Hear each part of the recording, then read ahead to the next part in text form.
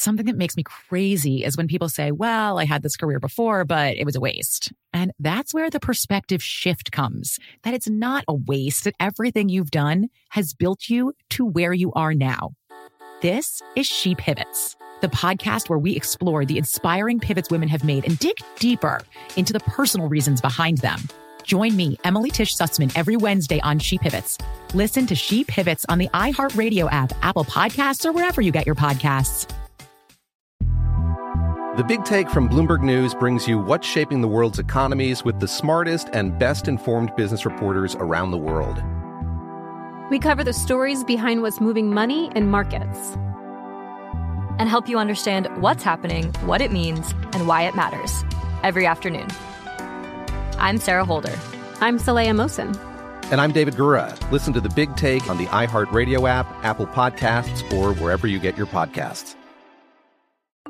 I'm Saleha Mohsin, and I've covered economic policy for years and reported on how it impacts people across the United States. In 2016, I saw how voters were leaning towards Trump and how so many Americans felt misunderstood by Washington. So I started The Big Take DC. We dig into how money, politics, and power shape government and the consequences for voters. With new episodes every Thursday, you can listen to The Big Take DC on the iHeartRadio app, Apple Podcasts, or wherever you get your podcasts. This is Unbreakable with Jay Glazer, a mental health podcast, helping you out of the gray and into the blue. Now, here's Jay Glazer. Welcome into Unbreakable, a mental health podcast with Jay Glazer, and I'm Jay Glazer. And before I get to our guest today, if you're like many people, you may be surprised to learn that 1 in 5 adults in this country experienced mental illness last year. Yet far too many fail to receive the support they need. Carolyn Behavioral Health is doing something about it. They understand that behavioral health is a key part of whole health, delivering compassionate care that treats physical, mental, emotional, and social needs in tandem. Carolyn Behavioral Health, raising the quality of life through empathy and action. Welcome in now my brother, my teammate, the one and only Raider Hall of Fame legend, Television Hall of Fame, and really the best person I've ever been around, Howie Long. How are you, buddy? That's a stretch. How you doing? It's not a stretch because you're the guy. So people don't understand this. Howie obviously is, Mr. Crazy Raider, but for me personally, I adopted my son, Sammy. I didn't know what I was doing. I leaned into Howie to learn how to be a dad. But on Sundays too, when my sky is falling and Terry's sky is falling, Howie is our therapist and he's the one that's, hey. The sky's not falling. The sky's not falling. It kind of makes you one of the best people I've ever been around. Yes. I think it works. It works both ways in every situation. I mean, I think sometimes the best advice is advice you get from your friends. And, a lot of it's through experience and, there's no manual. I remember when, Chris was first born, we were out in LA and Diane had just graduated from law school and she took a job at a law firm and sleep was a priority, during the season and with her having to go to work and, he'd throw up and we had no family out there. We had the Dr. Spock book. So, you learn on the fly, it's like page 42 vomiting and that's how you kind of figured it out. And we unfortunately did not have family out in California. So, listen, like I say, if you're batting like 650 with kids, in terms of wins and losses, you're doing all right. You just got to show up every day and let them know you love them and try to give them as much guidance as they want to take. And sometimes they want to do it their own way and which is fine. You're going to make mistakes and we all do. I think a lot of people don't know this about you. And if I overstep and you don't want to hit it, you tell me that. But, our upbringing does make us kind of who we are. And you had a way tougher upbringing than anybody knows. First of all, tell people where you grew up. People don't know that.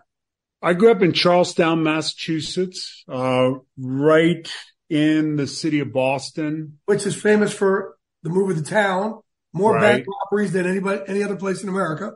Howie robbed 75 of them. No, I can't say this with, I don't have to pull the old, I have no knowledge of the aforementioned incident. No, I did not rob any banks. I'm not a particularly tough kid. I mean, I figured it out around 16, where you start to kind of realize, wait, I don't have to take this crap anymore. And I'm physically, I'm gifted enough physically where you don't have to do it. You don't have to take it anymore. And when you grow up in that kind of neighborhood, it in many ways, I think has, shaped the foundation of who I was. And, we didn't play organized sport. I didn't play organized sports until we had the busing riots, desegregation in Boston. And I think it was 74, 75. I was living with my grandmother, my Uncle Mike, and my Aunt Edie. I was fortunate to have extended family that was kind enough to take me in. Uncle Mike was the oldest of 4 uncles and, worked in the projects. And, that a number of people in the family worked in the projects. That was Uncle Mike got the job. Then he got Uncle Billy the job. And then he got my dad a job there. And everyone else worked at Hood's Milk. And my Uncle John was a cop in the North End. We played in the street and, we played basketball, ball hockey, ice hockey, grew up playing that and, dreamed about being Bobby Orr and, learned how to compete and, how to be tougher playing in the streets. And then when I went up to live with my Uncle Billy out in Milford, he was the first family member to kind of move out of Charlestown. And life is filled with, I think, a lot of forks in the road, and I've been at a number of forks in the road during the course of my life, whether it's going to live with Uncle Billy, going to live with Uncle Mike, but, certainly that walk down the hallway as a 14-year-old at Milford High School and high school coach by the name of Dick Corbin, who ended up going on to coach at Harvard, asked me who I was and did I want to play football. And they showed me how to put the equipment on. And I was terrible. I was like a horse that just fell out of his mama and, was just, all legs and arms and, dangling around, not really that good. Fortunately, it was a good football team and we had a couple of 3 guys that ended up playing, in some form, whether it was Canadian League or USFL. Joe Ressick went on to captain Notre Dame. His dad was the coach at Harvard and, fast forward 3 years later, I'm a 17-year-old who's, fortunate enough to get 2 offers to play college football and another fork in the road. Do I stay at Boston College or do I go to Villanova? My grandmother, in her infinite wisdom, wanted me to get out of the neighborhood. And, she liked the coach who recruited me, Bob Capone. Went down to Villanova. I was a 17-year-old freshman and went down there with the clothes on my back. And no bank account, no credit card, no money, no driver's license. And I never left Villanova. Uncle Billy and Aunt Ada, who had 2 kids and 2 adopted kids, took me in. And, it was a very close-knit family, but, they were struggling. I don't want to say struggling. I mean, I guess it was a struggle financially, because the meals were, I left there at 6'5", 221. That summer, I went to Villanova. I got a meal card and I went in the weight room for the first time. I was 265 when camp opened. I was a bigger person waiting to happen, but started as a freshman, played 4 years and fast forward to, getting out of Villanova. And Diane and I had no idea that I'd play pro football. I met Diane at Villanova and, that was obviously a fork in the road and, another one. And I think what makes you different, obviously, look, you're known as the big bad Raider. You epitomize those badass fucking Raider teams because, and you and I have talked about this, we both kind of have that beast in the box, right? Where I got that beast in the box that gets me in trouble sometimes, but also led me in a cage to go fight people and still train and led, you to, sure. You being a bad motherfucker is what made you a Hall of Famer. When did you realize that you had that beast that we could use it for power, but it could also get us in trouble? Like it's there. I think it kind of popped its head out at Villanova a little bit. When did I fully kind of realize, listen, when you're at Villanova and you're playing Delaware and you're playing Cornell and, occasionally you play Boston College every year, you see a higher level of competition. And then we played Clemson one year when they were number 1 team in the country.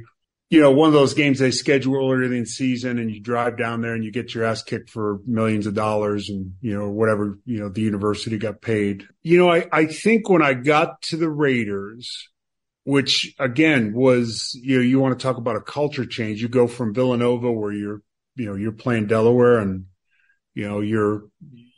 I could have been hit by a bus at Villanova and it would have made page 3 of the newspaper, the local newspaper. And, to go through the whole process of playing in the blue-gray game, which I got in because Joe Restick's father was the coach at Harvard. And Joe Restick played at Notre Dame. His dad was the coach at Harvard, and he was on the selection committee for the blue-gray game. And wasn't our Jimmy Johnson the coach for the game? That was the irony. Another kind of fork in the road. Jimmy Johnson's the coach of the North. So go figure that. And end up winning the MVP. And, then I ran for, people have pro days. When you're at a small school, people knock on your dorm room door on a Sunday and they've got their girlfriend in the car and it's a scout from, fill in the blank team. Right. And he's really just checking a box. No one saw me getting drafted in the second round. The Raiders drafted me and I remember I think it was on ESPN and I'm paraphrasing, but they say, they wasted a pick. They could have gotten him in the 6th round or 7th round or whatever. And, fortunately for me, it was Al Davis. It was Ron Wolf. It was Earl Leggett. Al and Ron are both Hall of Famers. Earl brought Michael Strahan up, brought me up as players and, kind of was the foundation of who we became as players. And we've talked about that often. Another fork in the road. I was fortunate to be around guys, you didn't really need to look too far to see what great was. You get drafted in that organization. Art Shell, Gene Upshaw, they were guys that, were tough on me, but, also brought me along. Early on, Lyle Alzado, I lived with a guy named Cedric Hardman, who was a great pass rusher with the 49ers. And ironically enough, he was Joe Green's roommate at North Texas State. And we played Pittsburgh on Monday night my rookie year. And here we are in this little house in Alameda. I'm making $38,000, $1,007 after taxes. And Joe Green's coming over for dinner, and it's like, I played at Villanova, so the Steelers were kind of the team that I really paid attention to, and which is ironic because now with Terry for this year, it'll be 30 years he and I have been together, which is really ironic. But, for Joe Green to walk in your house as a, just turned 21-year-old, was amazing. And I really figured out who I was. Year one, I came in on 3rd down. Year 2 was a strike shortened year, so it was an 8-9 game season. And year 3 was my first full season, and I was all pro, and we win a Super Bowl, and I knew then, I'm not sure where it was, but I knew I could handle myself with just about anybody, and I was confident about that. And that was through a lot of hard work and, great coaching. When you're in an organization like that, Al Davis, Ron Wolf, as I mentioned, Freddie Blitnikoff's on the staff, Jim Otto's around, great players historic players who were a big part of the history of that organization were always around. So, you didn't have to look far to see what greatness. Willie Brown, good friend, coach for a long time. Just passed away the last few years. Cliff Branch used to sleep on our sofa, Cedric's and my sofa. Weren't you living with Lyle Alzado at one point? I did. In 82, this is really, you want to talk about mental health. In 82, we practiced in Oakland and played in LA. So every game was a road game. And Diane was in law school.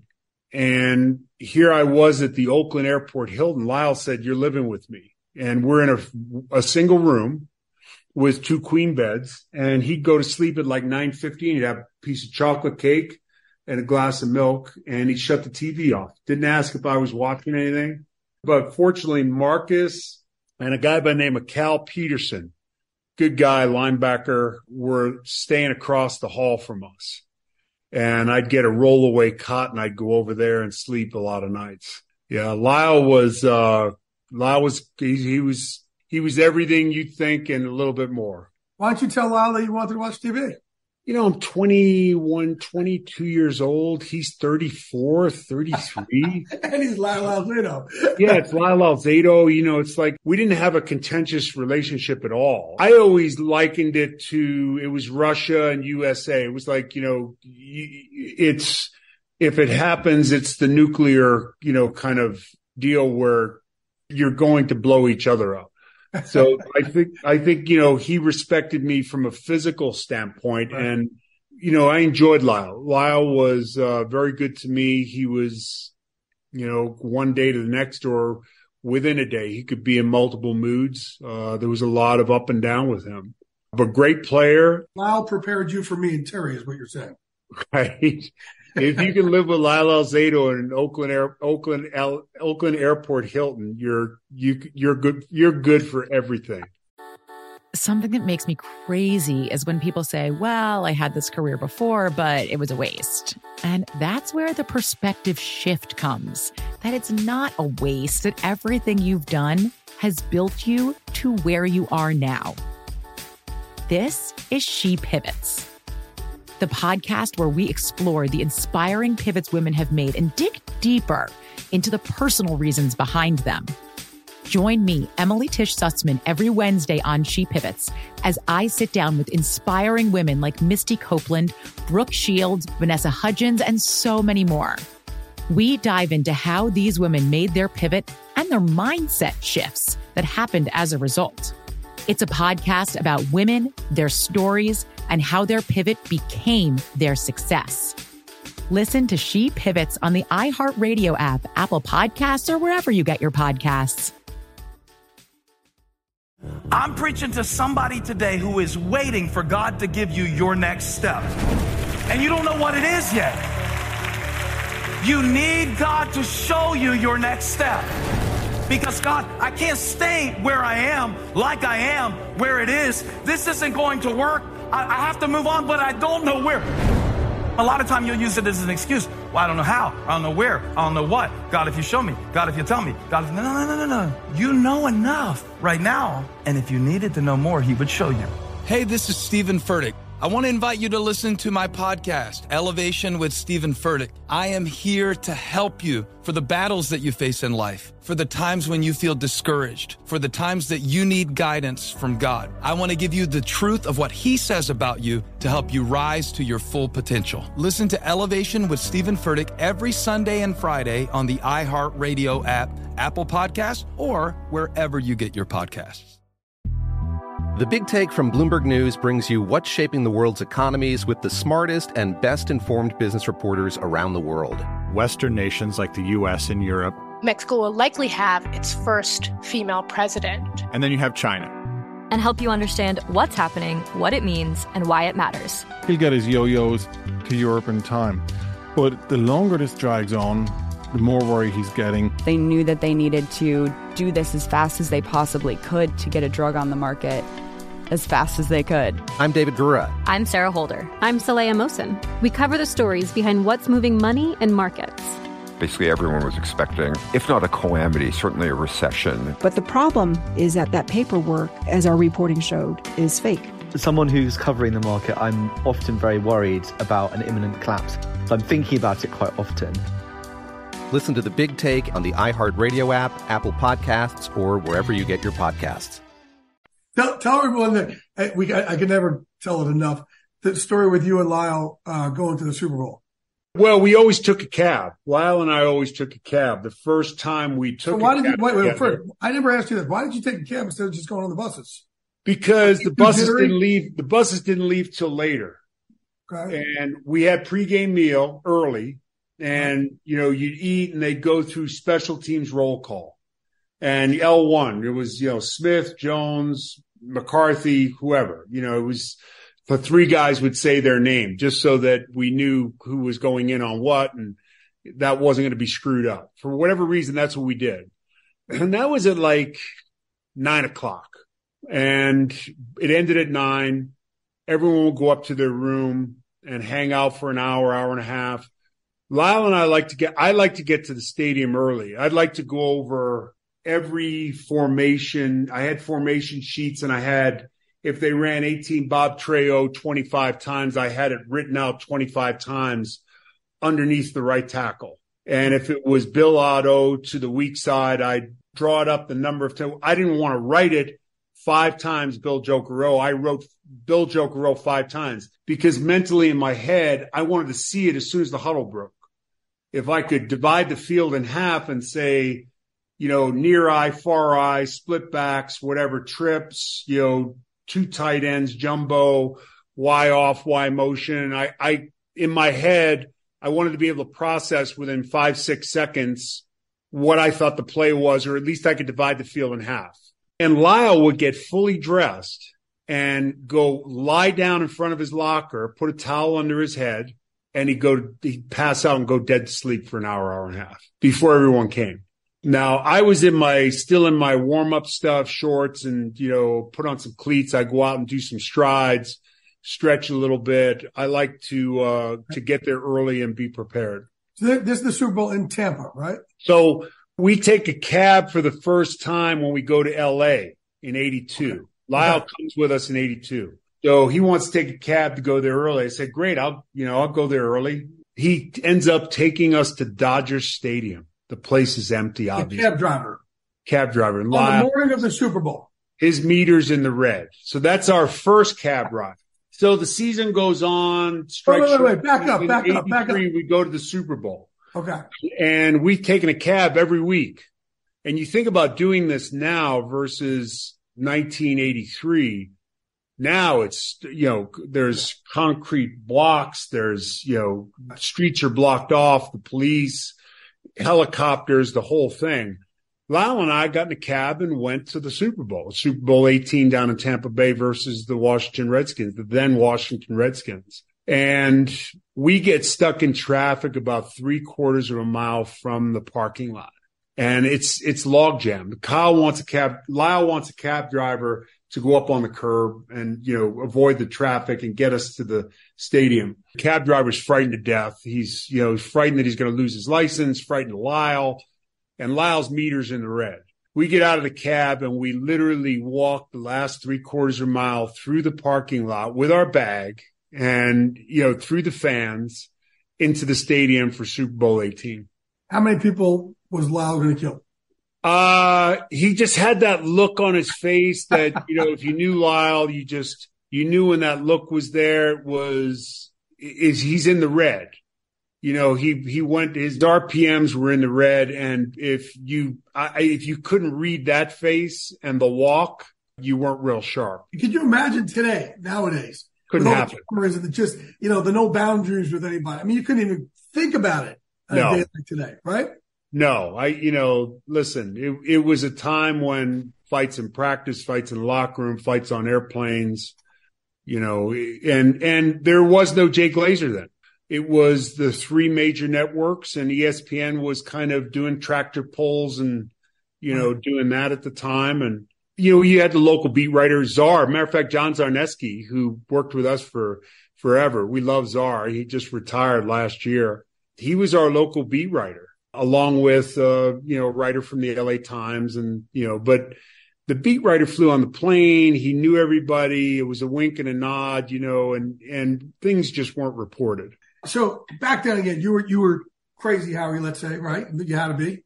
And then no, Jay, I've kind of been the same guy. The switch was on a lot more, but okay. That's a good I'm the same guy. I'm the same guy that doesn't like to go out. I'm not a partier. That's just not me. I do the Irish exit a lot, but I was the same guy. I was in the red a lot. So that's my question.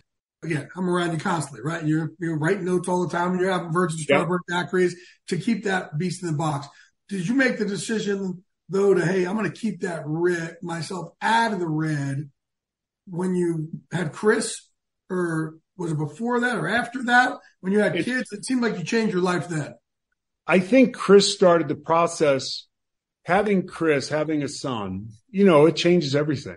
It changes how you handle yourself, what you do and what you don't do. And you never want, the one thing you don't want to do is you don't ever want to disappoint your son or sons. And I think for me, here was the thing. And, Chris and I have had this conversation, and I've had this conversation with Kyle a little bit. I played 13 years and never had $1 guaranteed, which means you could be cut at any time. Well, you never had a guaranteed signing bonus? No. Well, I had my signing bonus in 1981 was $80,000, okay, which they told me was too much money to give me all at once. So they spread it out over 2 years. Okay. Really? Yes.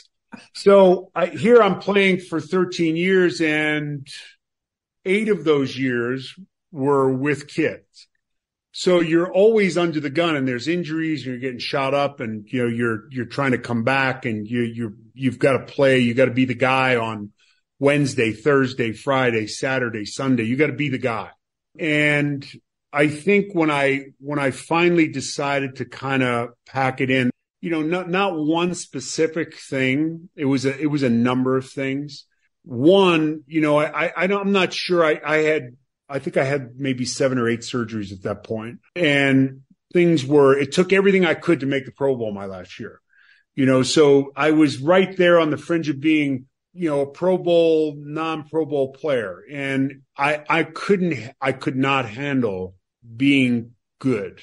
You wanted to be great. If you're not going to be great, I don't want to do this, regardless of what the money is. At that time, I thought I had kind of, had enough money to where, if I lived reasonably and, did some appearances and whatever, I could find my way and take care of our family. And we moved to Virginia on a Friday, and I got a job at Fox on Monday.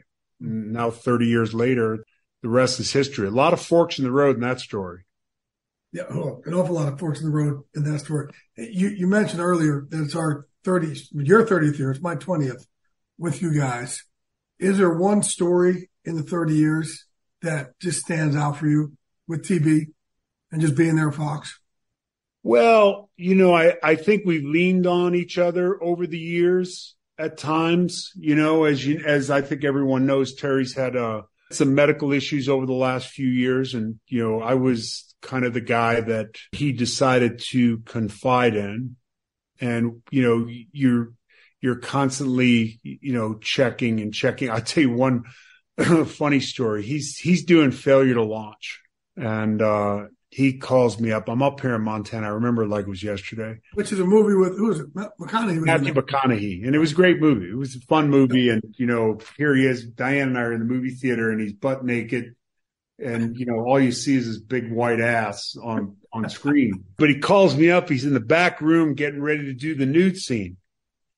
And he said, "Little buddy, so they got these socks, these skin-colored socks that I got to put on. And, they run it around your waist, and, it covers you up, but, it doesn't really cover you up. And here's my problem." He said, "They got a small, they got a medium, and they got a large." Now I'm thinking the large I can't pull off for sure. Maybe I can't pull off the medium, but if I go with the small, it's not going to look good at all. So I'm going to go with the medium and just take the middle ground. And I said, "Sure, I think the medium's the way to go." It's a great guy. Yeah. Whoever would have thought that Howie Long, who gets drafted out of Villanova, would be having this conversation with 4-time Super Bowl winning quarterback Terry Bradshaw about the size of his schlong for a movie with Matthew McConaughey. I tell you, the thing about him that people, a lot of people don't know is he's a really good friend. He's a guy that has taken the Brinks truck all the way to the bank, doing that Jed Clampett, all shucks, go, golly, I'm going to go out to the cement pond and do my gazintas. He's one of the smartest people I know. And regardless of whatever happens, whether it was, a rough Saturday night or whatever it was, when the green light goes on or the red light goes on, my man's up and on, and he's a star. And, you could say the same thing over the last couple of years when, he's had some challenges physically, and there was a lot going on there. He's going through a lot, and, with the treatments, and just so happy. We did Joe Gibbs's charity event up in D.C. this past off season. We were up on stage for, golly, an hour and a half. He showed up to the thing. Here we are. There's like 700 people. I don't know how many people there are, 700-800 people in this big, huge ballroom up in DC. And I'm in a suit. He shows up late. Joe Gibbs and I are taking pictures with, people who paid to come in the back before the event, take a photo. And Terry walks in. He forgot his suit. So he's in raggedy jeans, a pair of Skechers that I gave him, and, a button-down shirt with his wide open and a T-shirt. So we're going to do this, pseudo kind of black tie. It's not a black tie, but it's a high-end event. And we're on stage and he does the whole thing. And the thing that made me the happiest was, one, he was himself. He was as healthy as I've seen him in, a couple of years, and he was sharp. Just, the drive home was, I drove home from up in DC down to Virginia, and, knowing that he turned the corner. We always joke about, it's the days of thunder. You got to get through the smoke at turn 3. Just hit the gas and go through the smoke and trust that, God willing, you're going to get through the other side and you're not going to hit anything. I think he's through the smoke at turn 3. Something that makes me crazy is when people say, well, I had this career before, but it was a waste. And that's where the perspective shift comes, that it's not a waste, that everything you've done has built you to where you are now. This is She Pivots, the podcast where we explore the inspiring pivots women have made and dig deeper into the personal reasons behind them. Join me, Emily Tish Sussman, every Wednesday on She Pivots as I sit down with inspiring women like Misty Copeland, Brooke Shields, Vanessa Hudgens, and so many more. We dive into how these women made their pivot and their mindset shifts that happened as a result. It's a podcast about women, their stories, and how their pivot became their success. Listen to She Pivots on the iHeartRadio app, Apple Podcasts, or wherever you get your podcasts. I'm preaching to somebody today who is waiting for God to give you your next step. And you don't know what it is yet. You need God to show you your next step. Because God, I can't stay where I am, like I am, where it is. This isn't going to work. I have to move on, but I don't know where. A lot of time you'll use it as an excuse. Well, I don't know how. I don't know where. I don't know what. God, if you show me. God, if you tell me. God, no. You know enough right now. And if you needed to know more, he would show you. Hey, this is Stephen Furtick. I want to invite you to listen to my podcast, Elevation with Stephen Furtick. I am here to help you for the battles that you face in life, for the times when you feel discouraged, for the times that you need guidance from God. I want to give you the truth of what he says about you to help you rise to your full potential. Listen to Elevation with Stephen Furtick every Sunday and Friday on the iHeartRadio app, Apple Podcasts, or wherever you get your podcasts. The Big Take from Bloomberg News brings you what's shaping the world's economies with the smartest and best-informed business reporters around the world. Western nations like the U.S. and Europe. Mexico will likely have its first female president. And then you have China. And help you understand what's happening, what it means, and why it matters. He'll get his yo-yos to Europe in time. But the longer this drags on, the more worried he's getting. They knew that they needed to do this as fast as they possibly could to get a drug on the market as fast as they could. I'm David Gura. I'm Sarah Holder. I'm Saleha Mohsen. We cover the stories behind what's moving money and markets. Basically, everyone was expecting, if not a calamity, certainly a recession. But the problem is that paperwork, as our reporting showed, is fake. As someone who's covering the market, I'm often very worried about an imminent collapse. So I'm thinking about it quite often. Listen to The Big Take on the iHeartRadio app, Apple Podcasts, or wherever you get your podcasts. I had told you, again, it's my 20th, your 30th. You were right there. I think this is my best moment at Fox. It wasn't Spygate or anything like that. It was last year.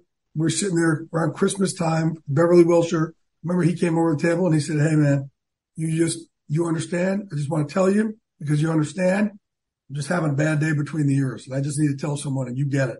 And that just meant so much to me that we could have this kind of brotherhood together. And the other thing that, Terry and I do a lot of, and I wrote obviously a whole chapter in my book about this, and you're a big part of this, is we have to use laughter to get out of our gray. And unfortunately for you, you're the target for Terry and I a lot for our laughter. And I wrote in my book that you're my muse. The amount of jokes that I play on you, Terry gets at you. It's the same, and it's the same in my family. The boys like to joke about me. Folks, let me tell you this. I'm not going to say exactly I put 2 bumper stickers on Howie's car. One of them, we'll paraphrase, said, "I love porn." Howie drove around Beverly Hills for 15 minutes with his bumper sticker on the back. People are beeping, waving. I'm thinking, golly, that Chevy commercial or that Skechers commercial, golly, people are seeing that, geez. And I pull into valet parking and the guy says, because I've stayed at the same place for forever. He says to me, "Howie, you have a sticker on the back of your car." Here's the real story. I had back surgery. I was stuck in the hotel, because I had surgery on a Tuesday, and it was the week that Al Davis died. I remember it like it was yesterday. And I had to go into work and, talk about Al. And I'm stuck there with an ice machine, and, they've got me on meds. And, Jay was kind enough to come over. Little did I know what. I was a very good friend is what I was. What his end game was he knew I was drugged out, and, I was on painkillers and I was going to pass out, and he was going to put a Hitler mustache, I think, on my upper lip. Allegedly. Right. So now I Jay sat has this over Howie with a marker saying, "The moment you go to sleep here, I am drawing this little Hitler mustache on you." And Howie's like, "Well, I said, hey, I'm just being a friend." So Jay has a procedure for his ankle, and I'm saying to myself, well, Jay came over to see me, and I got to go over to his place and make sure he's good. So I go over to his place. I'm sitting in there for about an hour, and I go back out, and it was something about my truck had climbed something, and you were not it was another bumper sticker. It wasn't good, but again. And people are beeping at me, and I'm driving around. Well, this is the second bumper sticker, folks. The second bumper got on Howie's car. Yeah. Second one. Yeah. And this one was more graphic first, right? Horrible. And Howie pulls into the same hotel, and our friend, the doorman over there, says, "Any chance were you at Mr. Glazer's today?" and a black tie event had just gotten out at this hotel and was taking pictures at Howie's car with his pornographic bumper sticker on the back of Howie Long's car. Thank you, Jay. He calls me up and he goes, "Did you put a bumper sticker on my car?" He said, "Who is this? Did you put a bumper sticker on my car?" I said, "Mom." He's like, "I'm going to kill you." Now, conversely, I've also seen the only time Howie was ever going to strike me, which he should have struck me for all this, is I'm training. I've had the honor of Howie saying, "Here, man, this MMA program, I got to train Chris for a while. Yeah. And train Kyle for a long time. Yeah. And, actually, I probably shouldn't thank you for it. Better he's hitting you than me. No shit. Well, Howie's in the gym, and I'm showing him, we're doing these hammer fists where instead of slapping hands, you take a fist, and you guys have seen UFC fighters when you get on the ground, and use the back of their hand to strike someone's face. But you can do the same thing with linemen's forearms and cornerbacks forearms, but you got to practice it because most of these guys have their hands open. So I'm doing it over and over and over. And then Howie, it's like, he keeps butting in. So I'm like, "Hey, dude, you like Honey Boo Boo's mom. Just leave us the fuck alone." And Howie's like, I finally said, "Howie, this is what we're doing." Whap! I crack Howie's forearm. And Howie goes, "Why would you do that?" And he goes and the Charlestown version of Howie, that beast got out of the box. He goes in his pocket. He pulls out his car key. I want you to see this, folks. Howie takes his car key. He puts it in the middle of his finger like this and tries to punch me in the eye with his car key because I hit him in the forearm. Maybe an overreaction. Would you say that? Yeah. It hurt. It hurt. That forearm thing hurt. Yeah. I was pissed. So, if you connected, my career's over. That's it. And I'm in jail. Hey, you're in jail. But no, I wouldn't have pressed charges. It was just brothers fighting with brothers. Yeah. Well, listen, before I let you go, I do got to tell you, real talk, folks, I talk about leaning into your teammates, and I'm lucky enough to have a Howie when the sky is falling for me, which happens sometimes, and particularly there was one time, man, I had taken, I've tried a lot of different anti-anxiety and antidepressant medications, and I'm going to keep trying as new ones come out, but none have worked for me, so I have to, figure out other ways, unfortunately. And there was one day I took one, and I came in, and man, the sky was falling, and everybody hated me, and Howie pulled me aside and just said that, hey, nobody's against you. The sky's not falling. We got you. And man, just before we went on the show. So to have a friend like that who can know you that well and know what to say, this is where you gotta lean into your teammates, gang. And when you can be honest and vulnerable, your teammates are there to help you. What's that saying? This too will pass. Yeah. Yeah. You don't realize you just got to hit the gas when you hit that smoke on turn 3 and just go through it. That was a dark day. I've had a lot of dark days in there because I put a lot of pressure on myself. And, I think we all do on that show because we want to, every Sunday we're all trying to win the Super Bowl. We're not just trying to have a show. We're trying to win the Super Bowl every Sunday, right? And that's what people also don't, they talk about our show. We all love each other. We all hang out together. We're all godfathers of each other's kids and best man at each other's weddings. There's been a lot of weddings. And, we're all there for it, but we constantly hang out, which is what makes our show different, I think, than everybody else. Yeah. Listen, I have for 43 years, I've been with 2 teams, the Raiders for 13. And, I have no frame of reference of what other organizations are like other than, Kyle and Chris playing and, getting a kind of glimpse into New England, Philadelphia, St. Louis, and, the Bears and Kansas City and Andy Reid and, all that, through your son's eyes. But through my eyes, it's 43 years with 2 teams. And I couldn't imagine being at a better place. I've had the luxury of coaching high school football for 8 years and Little League baseball for 8 years. And, Fox was very accommodating and they knew that was important to me. And, the guys, listen, my boys were 9, 5, and 4 when I joined Fox. So, everyone there is kind of an uncle and, everyone there has been along for the ride, through high school sports and college sports and pro football and Pro Bowls and Super Bowls. And, we covered, championship games and Super Bowls with Chris in them. And everyone feels like part of the family. And, our boys view everyone that I work with as family. We're all loyalty guys too. I mean, that's the thing. We don't just hang out. Right. We're all loyalty guys. We all get each other's backs. And we fight like brothers, but you and Michael fight like brothers. No, it makes me uncomfortable. We got better with that. It's so funny. I'm 63 years old. It's like, guys, grow up.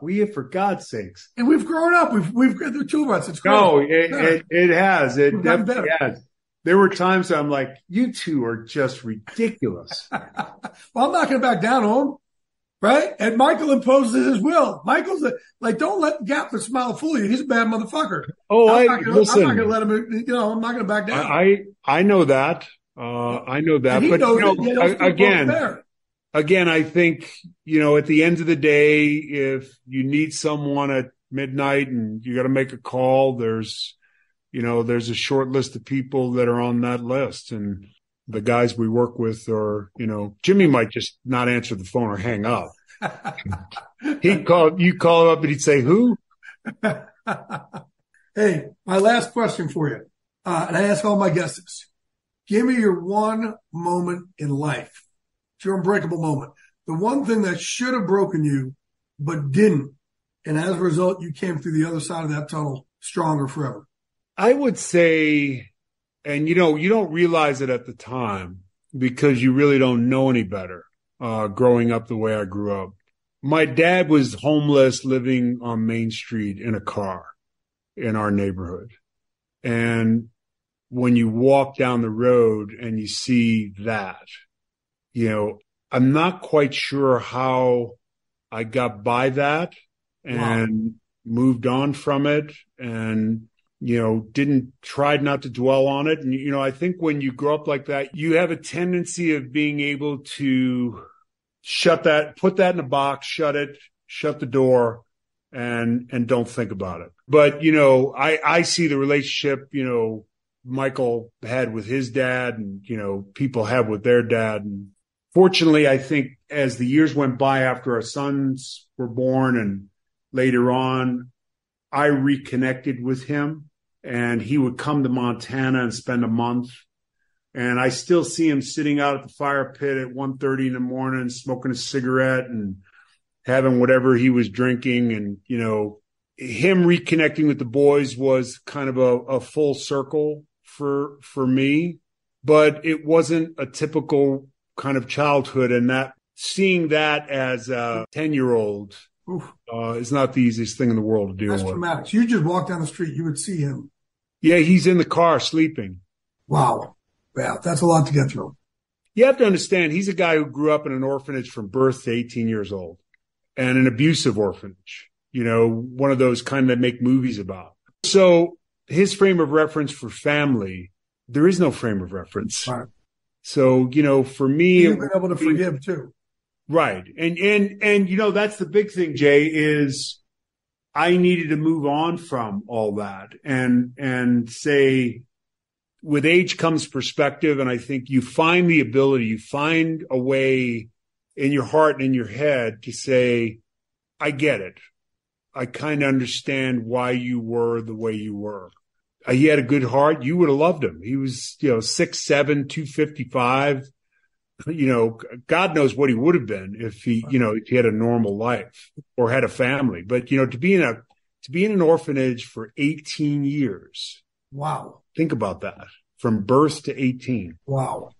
Yeah. He was screwed from the get-go. So for me, that was probably the worst moment. Maybe it taught you a different level of forgiveness and it certainly taught you how not to act toward your kids. You know, like, hey, I'm going to make sure I'm so there for my kids. And I tend to be, I mean, I wanted to be better for a lot of reasons, just wanted to be better. And, you know, I've, like I said, nobody's perfect, but I've always been in the batter's box and I've always been swinging and I show up. That's who I am. And that's who I'm going to continue to be until I can't do it anymore. Well, brother, thank you for not hitting me in the eye with the key that day. Thank you for being there for me. You tried. Thank you for being there for me, for Sammy, and always being there for me, man. When the sky is standing above me, make sure it doesn't crash down on me. I love you, man. I appreciate you. Love you, partner. Howie Long, the Unbreakable Podcast. Something that makes me crazy is when people say, well, I had this career before, but it was a waste. And that's where the perspective shift comes, that it's not a waste, that everything you've done has built you to where you are now. This is She Pivots, the podcast where we explore the inspiring pivots women have made and dig deeper into the personal reasons behind them. Join me, Emily Tish Sussman, every Wednesday on She Pivots. Listen to She Pivots on the iHeartRadio app, Apple Podcasts, or wherever you get your podcasts. I'm Saleha Mohsen, and I've covered economic policy for years and reported on how it impacts people across the United States.